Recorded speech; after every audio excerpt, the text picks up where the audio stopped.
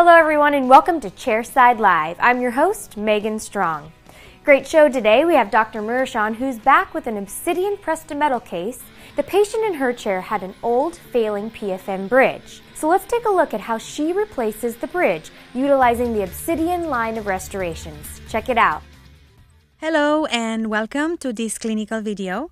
Today I have an exciting case to share with you, a great example of what I do when a large PFM bridge fractures. I'll replace it with an Obsidian PFM. It is a lithium silicate material known to achieve 2 times more chip resistance than your traditional PFMs. We can see he has severe crowding of the lower incisors and a unilateral crossbite.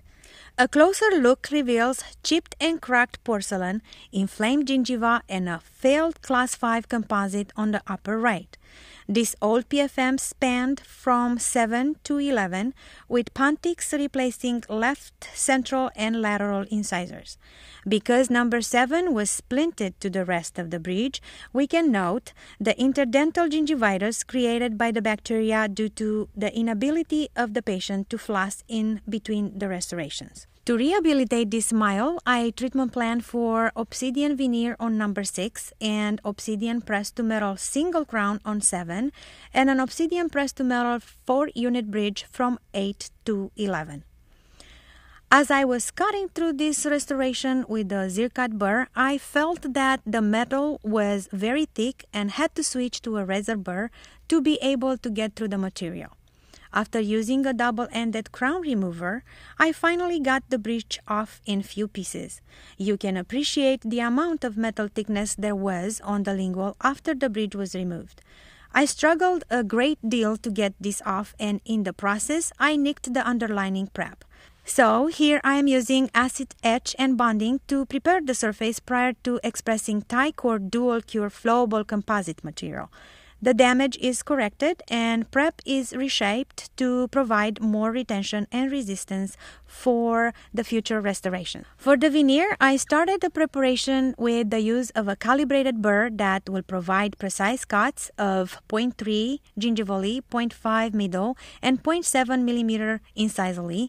Then I am blending in the cuts using a fine diamond.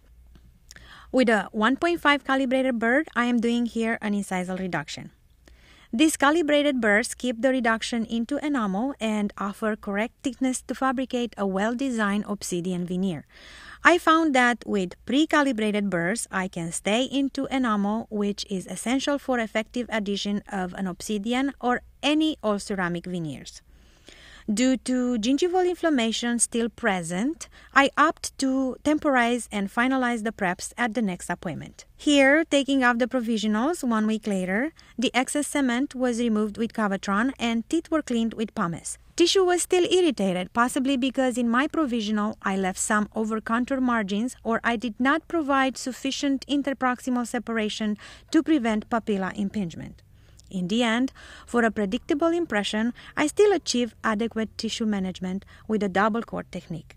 First, I use 00 with epi, then number 2 cord as my second cord to gain lateral retraction. Because double cord displaced the tissue 0.5 mm gingivally, I was able to drop the margin and with a fine diamond on a slow speed with no water, I trace around and refine the margins, avoiding contact with the tissue.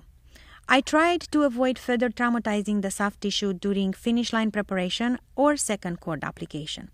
Here I am placing a mixture of number 1 and 3 anatomical camper caps and have the patients bite down for about 7 minutes. While my assistant is finishing up removing the second cord, I start injecting impression material. When doing this many units, I always use a custom tray. This will ensure rigidity and uniform display of the impression material. I think this is a good way to capture an accurate impression, easy to read, that will help CAD/CAM technician to create a well-fitting margin and a better emergence profile. I found transferring the color of the underlining tooth structure with a photo of selected stump shade in place is a great way of communicating the shade to the lab technician. Here is at the delivery appointment. We can appreciate the health of the soft tissue after the temporaries were removed. Preparations were freed of cement and cleaned using Profi Cup and pumice. After trying each restoration individually to evaluate marginal fit, I will try them collectively to evaluate the proximal fit. The facial surface of the veneer prep can also be cleaned from provisional resin leftovers by using air abrasion. For isolation, I use mylar strip and cotton rolls, and as a luting material for the veneer, I use Veriolink. 37% acid etch was applied to enamel and dentin and allowed to react for 15 to 20 seconds. One step that should not be omitted is a 2 1-minute application of glutaraldehyde agent such as G5, known for its antibacterial and desensitization properties. Then the entire surface was coated with universal adhesive and scrubbed in for 20 seconds. Then with oil, moisture-free air was used to displace the coat into a thin film. After the inner surface of the veneer was cleaned and salinated, Veriolink luting composite was applied onto the intaglio surface and veneer was seated with light pressure using wooden sticks. While light pressure was maintained, excess cement was removed with a microbrush and briefly light cured so excess could be easily removed with hand instruments. Liquid strip was applied to create a good marginal transition without an oxygen-inhibiting layer. Final polymerization was completed and then liquid stripped was rinsed off with water. The proximal surfaces should be carefully examined and if any cement residue is found should be removed to ensure perfect fit for the other restorations. The rest of the preparations are again cleaned with pumice paste and treated with G5 before the cementation of the Obsidian Pressed to metal restorations. When there is an area where the gingival tissue is covering the finish line, I use the 00 cord to keep the tissue away from being trapped under the cemented margin, or I use it to protect the sulcus from resin cement infiltration. My choice of cement for any metal restoration is Rely X Luting Plus. It is a resin-modified glass ionomer self-curing cement that has a tack and wave light curing option, making it easy to clean up the excess. Because I use two different types of luting agents, for this case I opt to cement each restoration individually, taking particular care during cleanup phase to ensure proper seating. After all the leftover cement was removed, occlusion was checked for protrusive and lateral excrusion.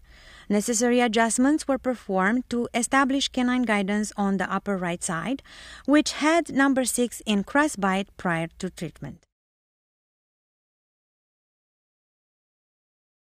These PFMs made of obsidian lithium silicate ceramic pressed to metal have great strength and are particularly suitable where traditional PFMs failed. These obsidian combo restorations enable good aesthetic results to be achieved, and the patient was very happy with his new smile. Well, that about wraps it up for this episode of Chairside Live. On behalf of everyone here at Glidewell Laboratories, we thank you for watching, and I'll meet you right back here next time.